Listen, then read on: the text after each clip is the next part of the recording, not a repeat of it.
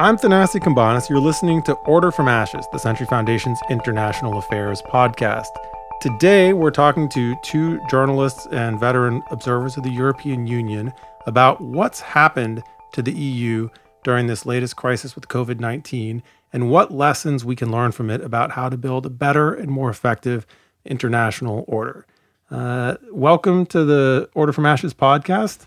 I've got on the line from Brussels, David Garretta, an Italian journalist for Il Foglio and Radio Radicale. David, thanks for joining. Thank you to you. And also joining us on the line from Milan is Rola Scolari, a journalist for Il Foglio and La Stampa. We're going to start this conversation by talking about what's actually happened to the EU during this latest crisis.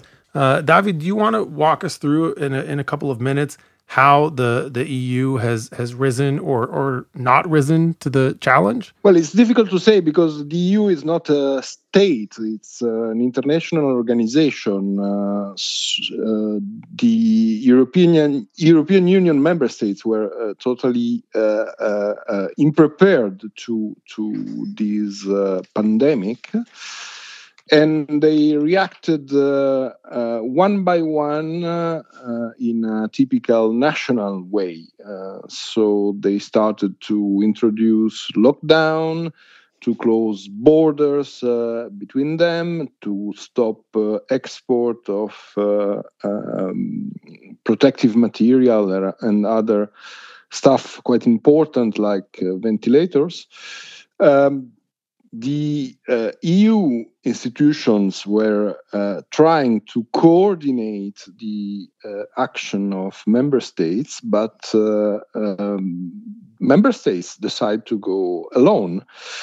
And the result was quite a mess, I would say, with people blocked at borders, with a lot of important material blocked at borders too, and the result was a situation worsening day by day. David, let me just ask. From an American perspective, we look at the chaos here, from the failure to have tests on hand to the insane competition between states and the federal government for basic supplies like personal protective gear and masks. And I would imagine that sort of coordination is exactly what the EU would be excellent at, right? With its fantastically well-funded cadre of technocrats who would, I would guess, and it sounds like maybe this didn't happen. I would imagine that Europe would be perfectly positioned to say, oh, this thing is coming down the road. Our experts are paying attention, and we are going to come up with a plan to make sure that Italy gets the ventilators and masks it needs early, and that we have a plan in place for Spain and Germany and so on. Did that happen? And if not, why not? Where was all that? The technocrats of the European Union tried to coordinate and organize a more sensible response to the pandemic. In January, they had some meetings asking, for example, what was the situation of stockpile of health material in the member states. The answer by the member states was, we have no problem. We have masks, we have ventilators, so don't worry for us. After just 1 month, there was the mess, the chaos. And the point is that the European Union has no competence on health issues. The competence are just for member states. They have the duty and the right to protect their citizens as they want, even putting borders and blocking export for other member states, because it is an international organization, not a sovereign state, the European Union, and the treaty which regulate this international organization has plenty of clauses saying in case of emergency, you can do what you want. so the point is that the real mess was made by member states inside their country and between them, and it's bad. Right now, they are trying to. Well, the European Union institutions are trying to organize something better. It's not easy, because everybody is quite hysterical. Each member state, each government want to keep mask, ventilators, and so on for them, even if they don't need it. And voila, they are trying to do their best, the technocrats, but the real power is at national level. So it's like, we do not have any Trump power to take all the masks from states like in America and then sharing it among all the American states. There is no such power in Brussels. And that's not, and although that power exists in the United States, it has largely been unused by this administration. Rola, from where you sit so I'm in, I guess, the current epicenter of the epidemic in New York, or of the pandemic in New York. You are in Milan, in what was until recently the most hardest hit place. What in your view, or rather, who in your view is most responsible for the catastrophic mishandling of the response there? Is it the Italian government? Is it Europe? Is it some who do you blame? Listen, in mid-March, Italy political leaders accused the EU of being, slow in responding to the crisis and in coming to the country's help over the outbreak of the epidemic. The government complained of, as David said, lack of solidarity among member states. And China sent help before European neighbors did, right? China and Russia. China. They did it. And, when I talk about leaders complaining, I'm not just talking about complaints coming from populist leaders, but for example, from the same president of Italy, Sergio Mattarella, who is a staunch supporter of Europeanism. So Italy was asking for extra supplies of medical equipment and medical masks, and everything was stuck at borders, and member states were closing borders. But I think we should not mix up between member states and European institutions when we are talking about EU response, because I think European solidarity eventually arrived late, that's sure, but without being announced by fireworks or fanfare, like it happened as we mentioned with China and Russia, that sent aid, and they did it with a lot of noise, also moving their propaganda machines in a certain way. The European response, I think it came late, but eventually, for the first time in history, European Commission suspended its strict rules on public deficit. They triggered the so-called general escape clause. And the central bank launched a 750 billion euro emergency bond plan, and they're going to discuss on Tuesday measures for like 500 billion, and the parliament approved a 37 billion package from available EU funds to counter and tackle the crisis in the countries that are hit hardest. So, without all these packages and all these aids, most of the countries in Europe would not be able to tackle the crisis and to solve the problems that they're facing with their healthcare system and to limit the outbreak. So yes, I think member states acted in a very messy way, but I think we should focus on not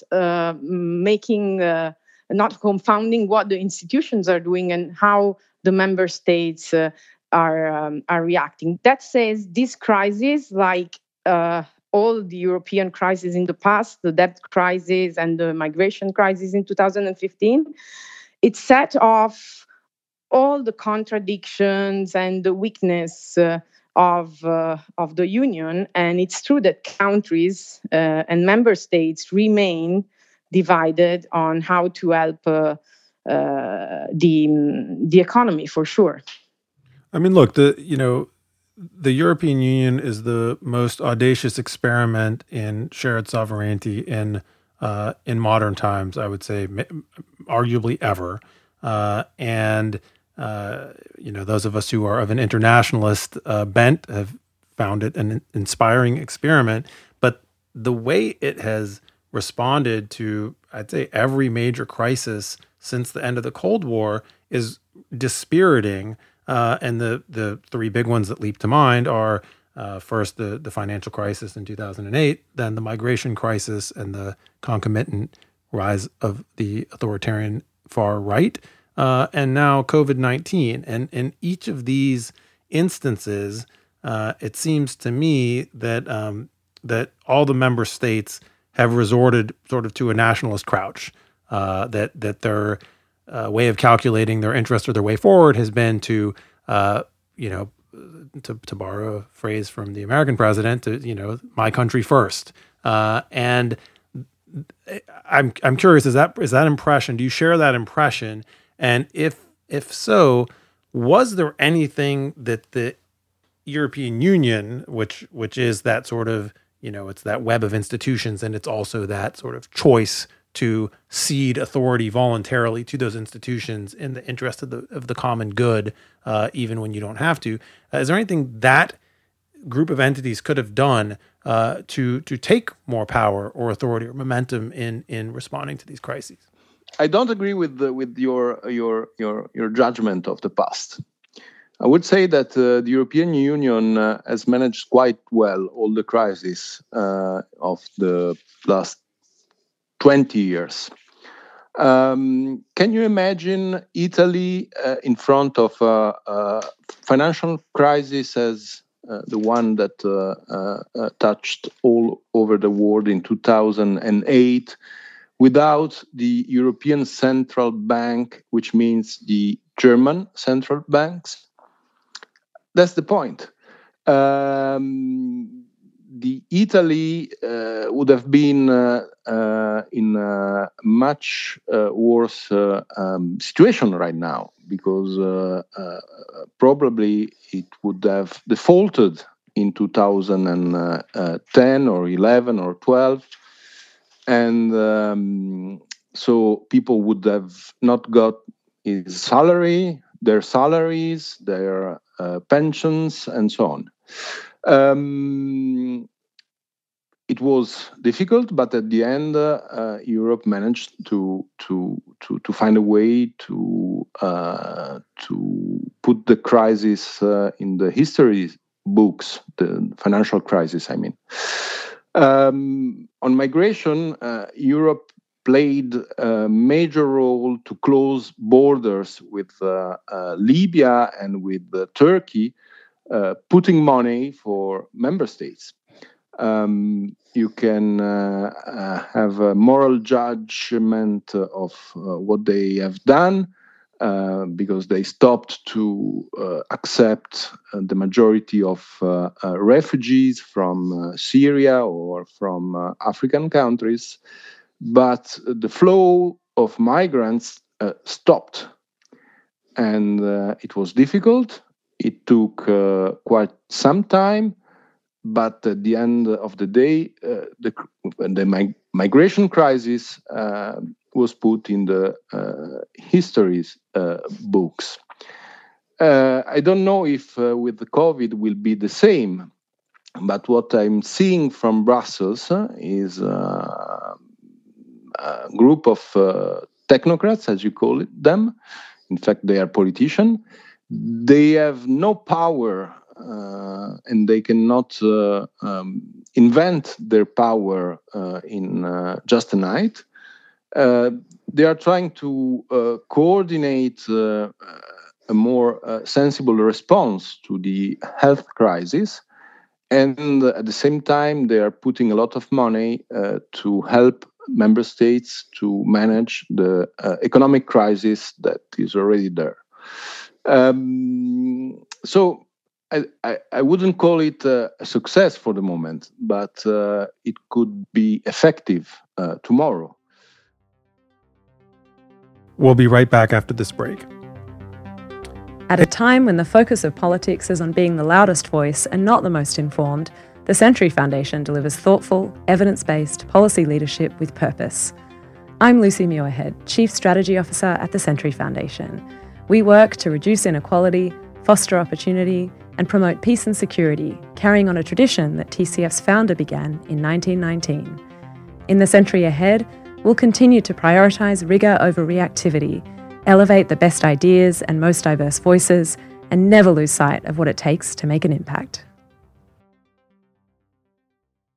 I'm Thanasi Kambanis. You're listening to Order from Ashes. I'm here with David Carretta and Rola Scolari, and we're talking about how the European Union has handled the COVID-19 crisis and what lessons internationalists can draw from Europe's performance.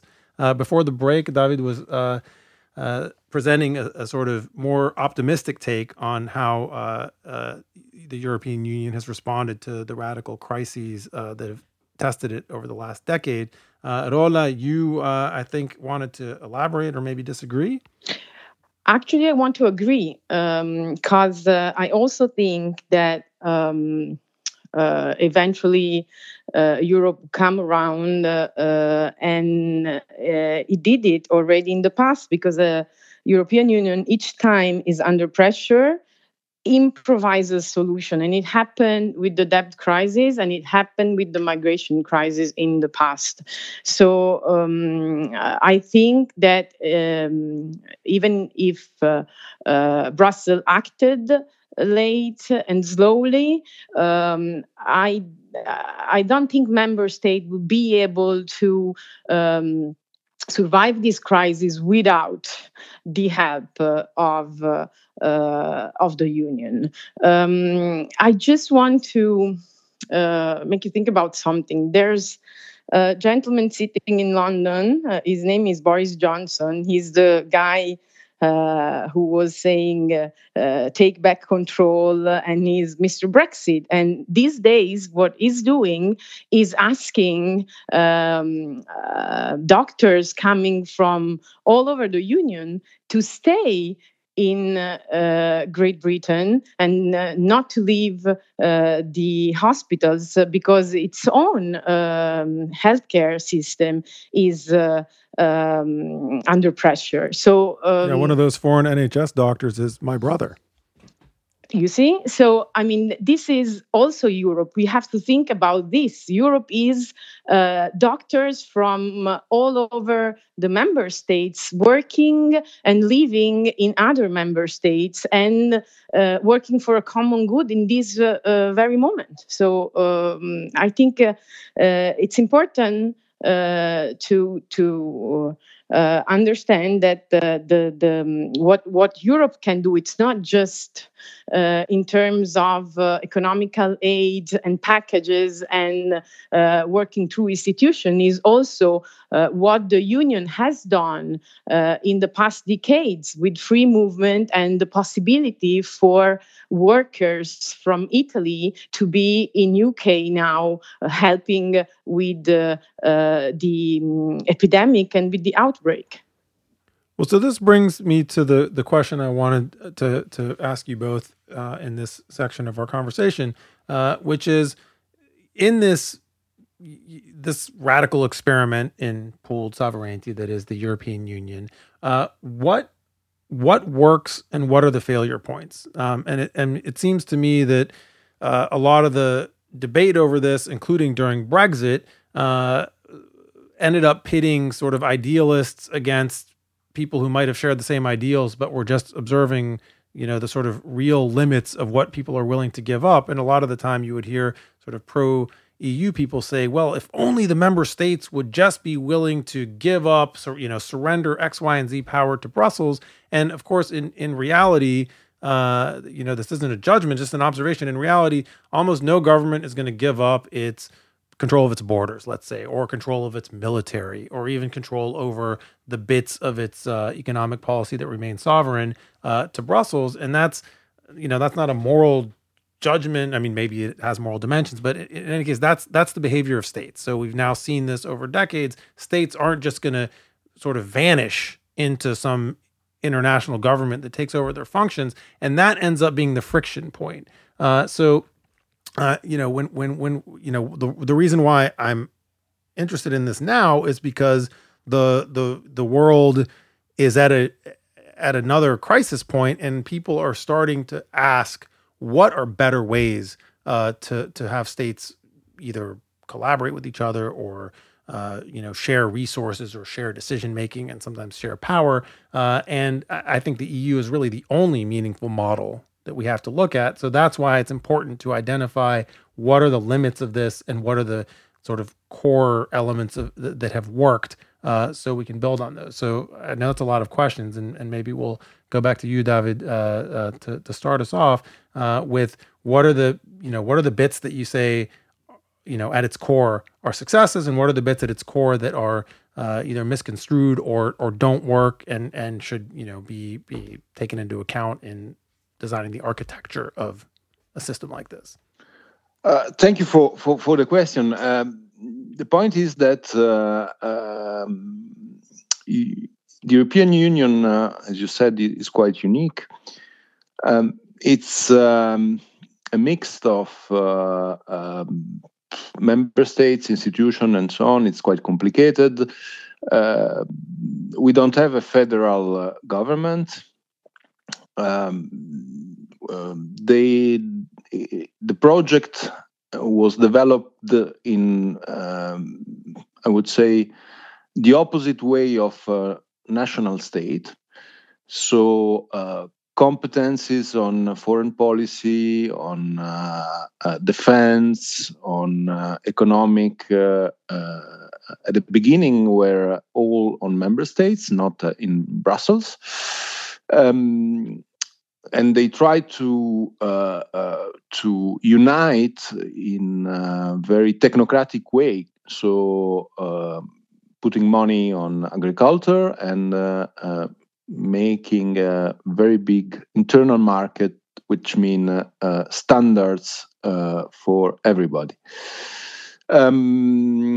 Then, at a certain point in the 80s and 90s of the last century, Europe took a much more important role in member states, in the world, and so on. And people started to say, well, we need democracy in Europe, and we need more political Europe. And when you put politics in a technocratic institution, you start to have problems, especially if this institution doesn't have any real power on important things like economic, like defense, like foreign policy. And today the problem is the same. Today the real problem is politics. We have 27 member states, 27 governments, and 27 oppositions in Europe playing politics. And the best way to avoid responsibility in front of each national electorate is putting the blame on Brussels. Hey, we have a problem. Where is Europe? Hey, there is a pandemic. Where is Europe? There's an authoritarian government in Hungary turning a democracy into a dictatorship. Where is Europe? Of course, where is Europe? But no, I didn't see any national member states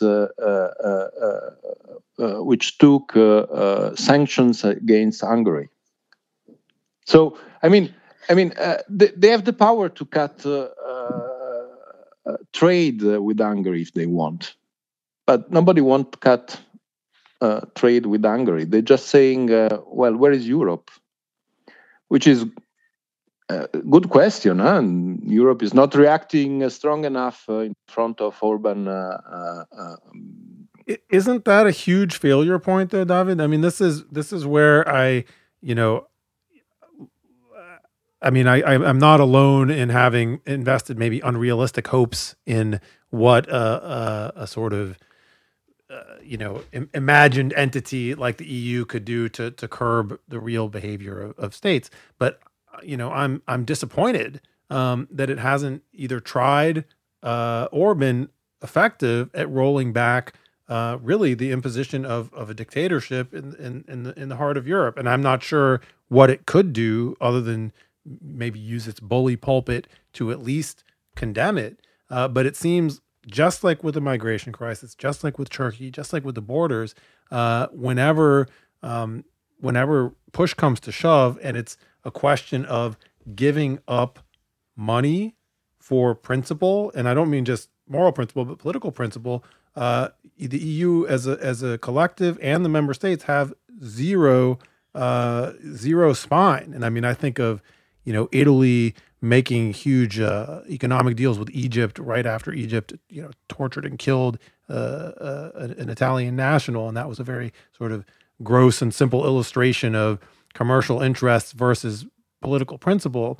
And I think it's analogous to the response to Hungary or the response to the migration crisis, where the EU basically paid Turkey to keep people on their side of the border in a bribe that really had no positive policy content, but was expedient and I would say ran really counter to not just European principles, but European laws. It's difficult to answer to your question because you are mixing up everything. Yes, that's what I do. Yeah, sorry, but the point is that Europe is a cooperation project. It's not and what if you have one member state that decides not to cooperate, you have a problem. The machine will not work.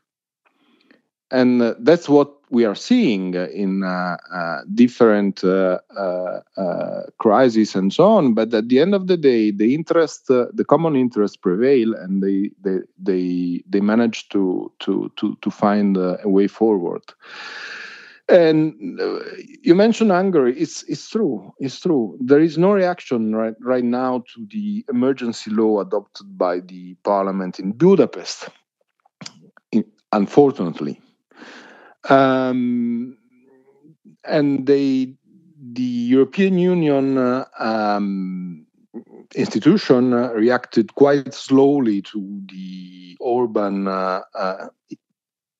history of grabbing power during the last 15 years, I guess. But there are rules, and they started what we called, in a very technocratic way, Article 7 procedure, which means that you could be suspended from the European Union, stop money flowing, and so on. Brussels started this process, but there are rules, and the rules say that if one member state objects to this sanction, you cannot adopt this sanction. And there is another member state, which is Poland, saying we will not approve sanctions against Hungary because we are in the same situation in terms of autocratic behavior. So we have rules, and we have to respect those rules, and which means that Brussels, the Donald Trump of Europe. Do you know the name of Donald Trump of Europe, by the way? Who is the Donald Trump of Europe? I don't it know. Donald I don't Tusk? know. Do you know the name of the president of the commission? Isn't it Donald Tusk? No. No. It's Ursula von der Leyen. Oh, right. She's the German kind of right winger defense minister. Yeah. But we have also She's kind of a family values right winger with some pretty terrible ideas, as I recall. She is progressive for a German. And the former Donald Tusk is a Belgian guy called Charles Michel. Do you know who is Charles Michel? I mean, his history. You're gonna embarrass me a lot on my podcast. No.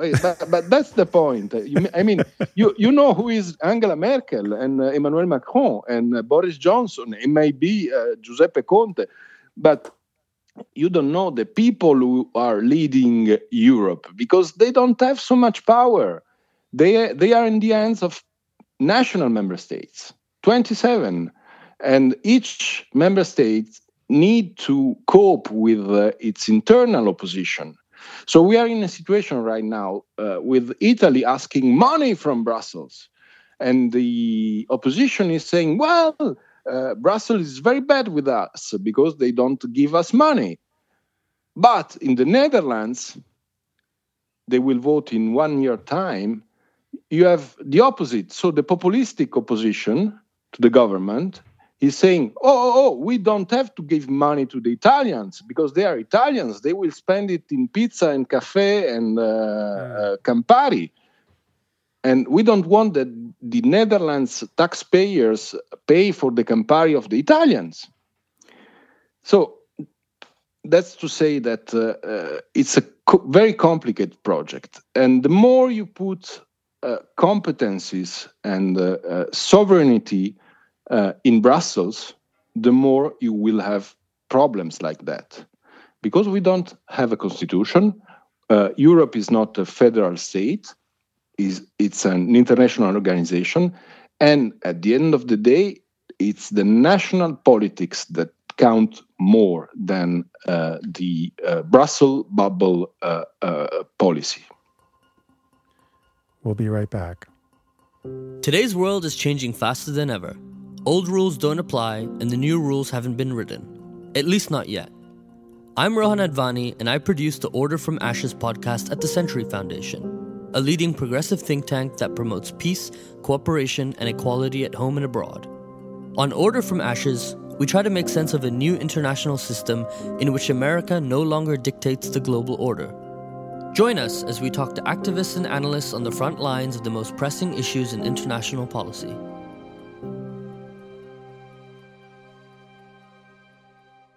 I'm Thanasi Cambanas. I'm talking with David Carretta and Rola Scolari about Europe and what we can learn from what David just identified for us as an international institution rather than some kind of federal entity. Rola, let's start with you in this final section of our conversation. I want to hear your thoughts on what we can learn from this, and especially after this crisis, if we're imagining a Europe that works better, or if we're imagining other international organizations, be it the WHO or the UN, or you name it, functioning better.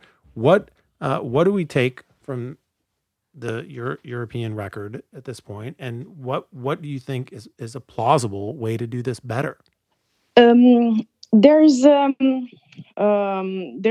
that European Commission President Ursula von der Leyen declared a few days ago that surprised many people and many commentators in Italy. She said, Europe suffers with Italy and Europe will help Italy. So many commentators reacted saying, wait, Italy is Europe, is a founding state of Europe, and so Europe should help itself. It's not helping Italy. Europe is helping itself. So it seems to me that in terms of the European project, with the passing of time, we lost the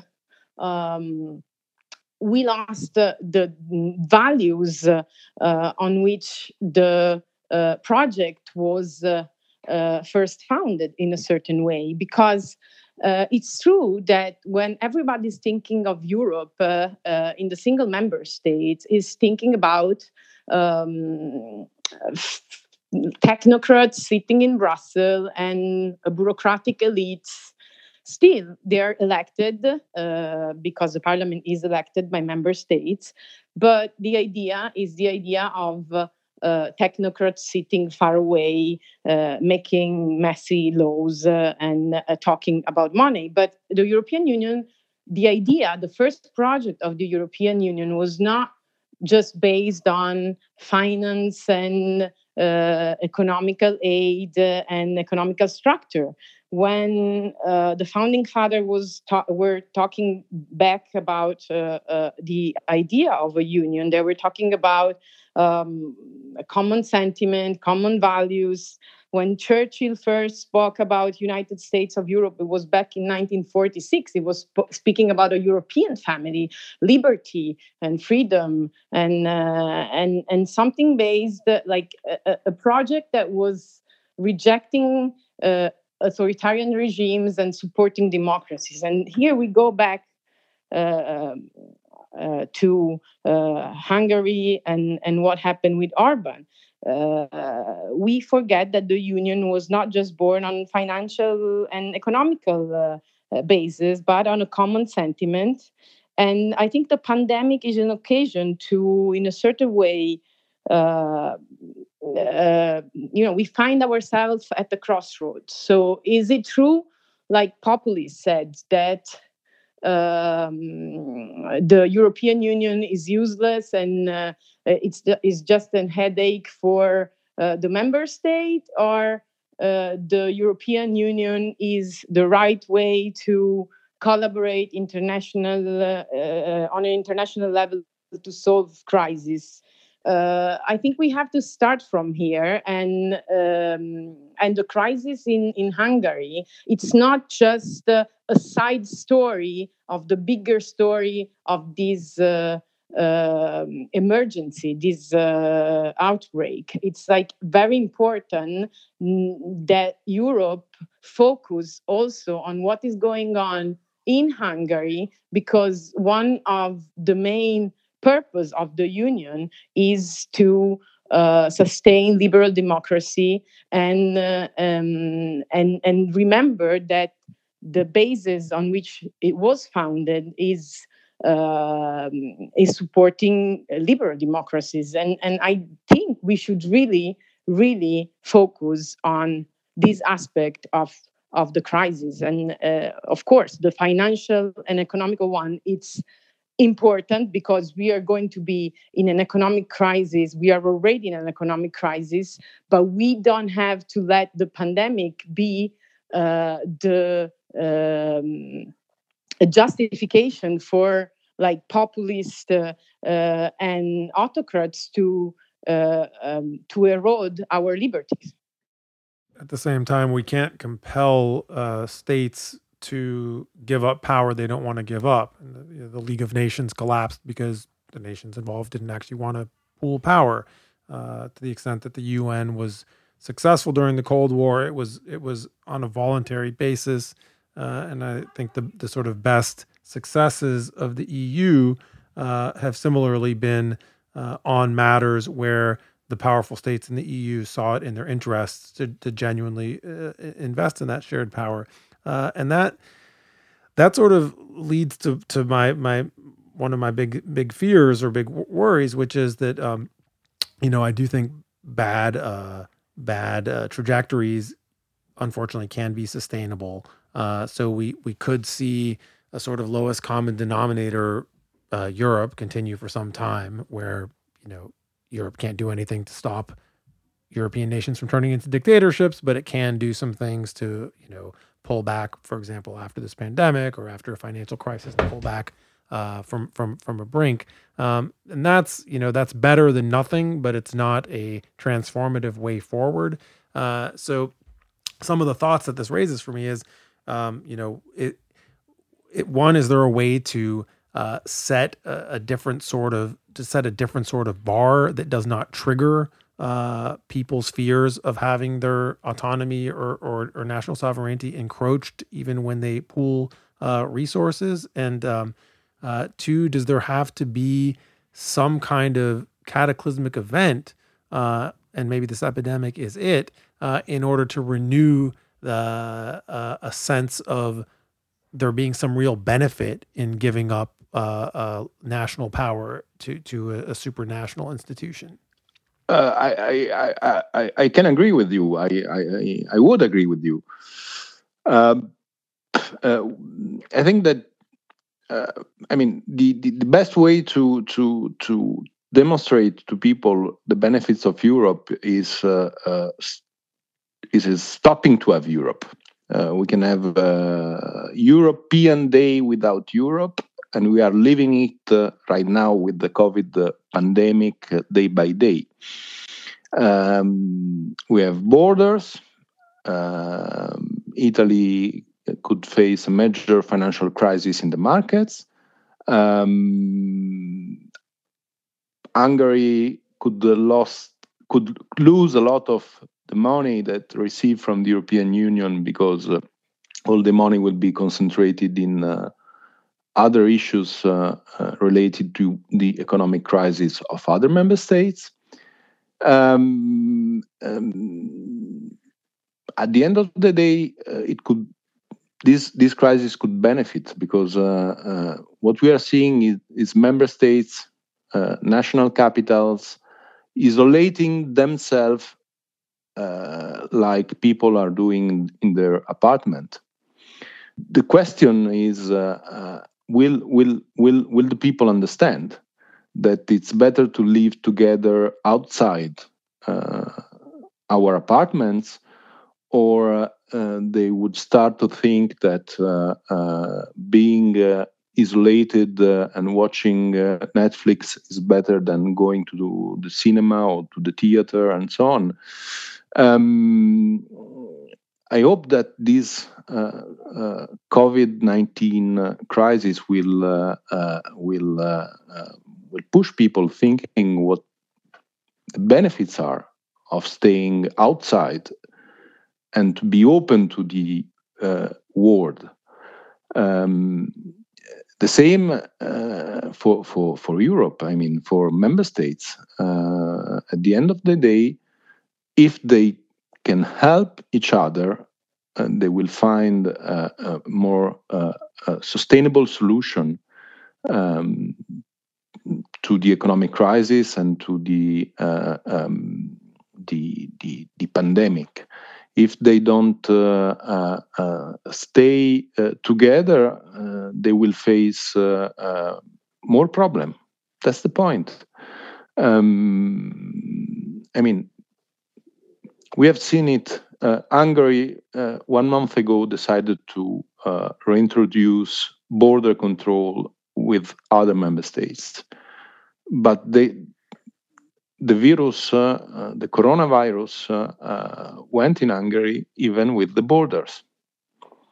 The same for other countries. The fact is that a rational choice would be to cooperate. An emotional choice is to close border and try to manage the crisis alone. A lot of government are receiving support from their public opinion, but in a couple of months, I can imagine a very different situation if they are not able to cooperate, because the consequences will be very hard for each and everyone. It's even shocking in the United States, which is a federal system, to see the huge disparities between different regions and, red states and blue states, or states that are currently an epicenter of the pandemic, and others which are going to be, unfortunately, a month from now. And one of the things this brings to mind is, I think that internationalists and free traders and unionists have not done a good job of promoting an idea of local capacity and security that's an alternative to the one of the chauvinists. So in other words, to give resources and power locally, let's say in the form of border patrol capability or health sector resources or the kinds of things that make in the EU case countries, or in the United States' case states, feel like they're going to be okay in a crisis. And I think if you succeed at giving people real security as opposed to a sort of simulacrum of it, then they're also maybe going to be more willing to surrender central decision-making power to Washington or Brussels if they feel like they have the resources locally to protect themselves from, be it from a pandemic or from, the economic challenges of a wave of migration or whatever the challenge is. That would make them less susceptible to the proposals of the right-wing nativists and chauvinists. Now, that's not an idea that's been tested, and it might be naive, right? It might just be that in real life, it's always easier. Rather, in real life, it might always be the nihilists and the secessionists and the chauvinists who have an advantage because they have a project of erasure, and it's the institutionalists and the unifiers who are at a disadvantage because we're always talking about long-term shared common good that feels more abstract and not immediate.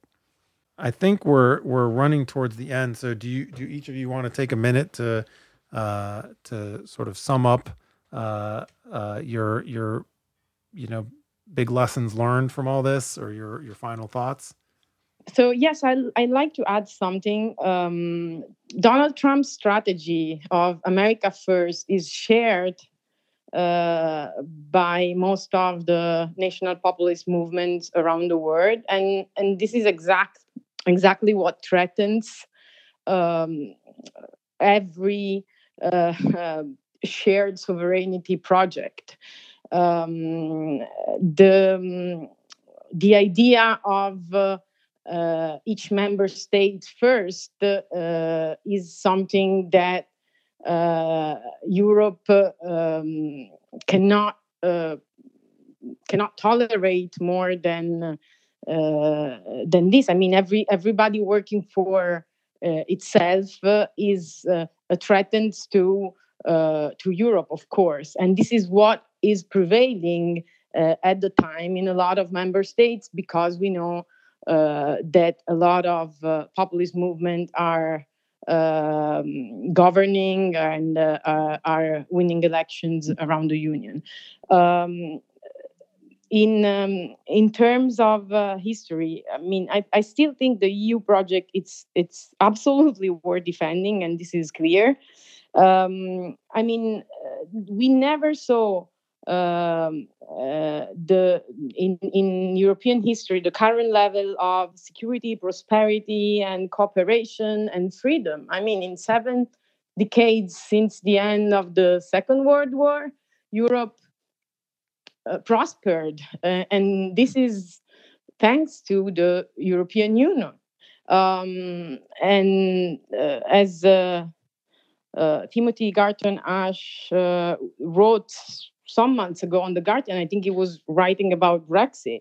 In a long historical perspective, this is the best Europe we have ever had. So obviously the project is perfectible, but at the time being, it gave Europe and European the longest period of prosperity and security in their entire history. And even in front of this crisis, it's proving that the collaboration between states, even if it's full of holes and problems, it's still the only solution, and it eventually can work. David, you want to close this out with your final thought? I agree with Rolla. Europe has the most advanced welfare state in the world. If you think that 6 million Americans asked for unemployment last week. We don't have this problem right now in Europe, because we have systems which guarantees your employment, and it's paid by the states. Why? Because we are rich countries, and most of them, I would say all of them, are so rich right now thanks to the European Union. Then you have politics. And politics is very toxic when it's not based on facts, on analysis, on the real world, and it's just something for power.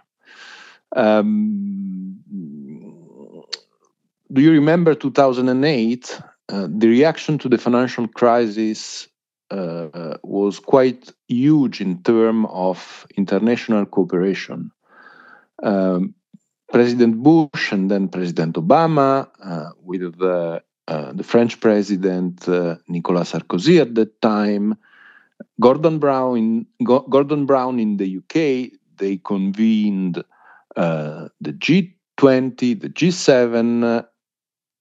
The Chinese were at the table, and they choose to cooperate in front of that crisis. Today, we have a situation that is completely different. We have no G20, no G7. We have nothing in terms of international cooperation. In Europe, we have problems. We have member states that are going alone in front of the pandemic, but we have cooperation. And if the member states manage to continue on that way, so the cooperation to solve in a pragmatic way the problem that will arise from the health and economic crisis, I think that Europe will be in a better shape than others. And for others, I mean also the US. Well, David and Rola, thank you so much for coming on the podcast. I think we'll have to leave it there, but this was a longer than usual edition because you had so many interesting things to say. And I do think that figuring out what works and doesn't in Europe is probably one of the most important things we can do as we hopefully try and build a better international system after Trump and after COVID-19, hopefully both of which you already give him for. You already decided that the election there will be is there will be an after Trump. I just don't know if it's going to be next year or in 5 years. But there will be an after at some point. So with that, they said in Russia. Rola Scolari, a journalist at Il Foglio and La Stampa in Milan, and David Carretta from Brussels, a reporter for Radio Radicale and also Il Foglio. Thank you both for coming on the podcast. Thank you. Thank you.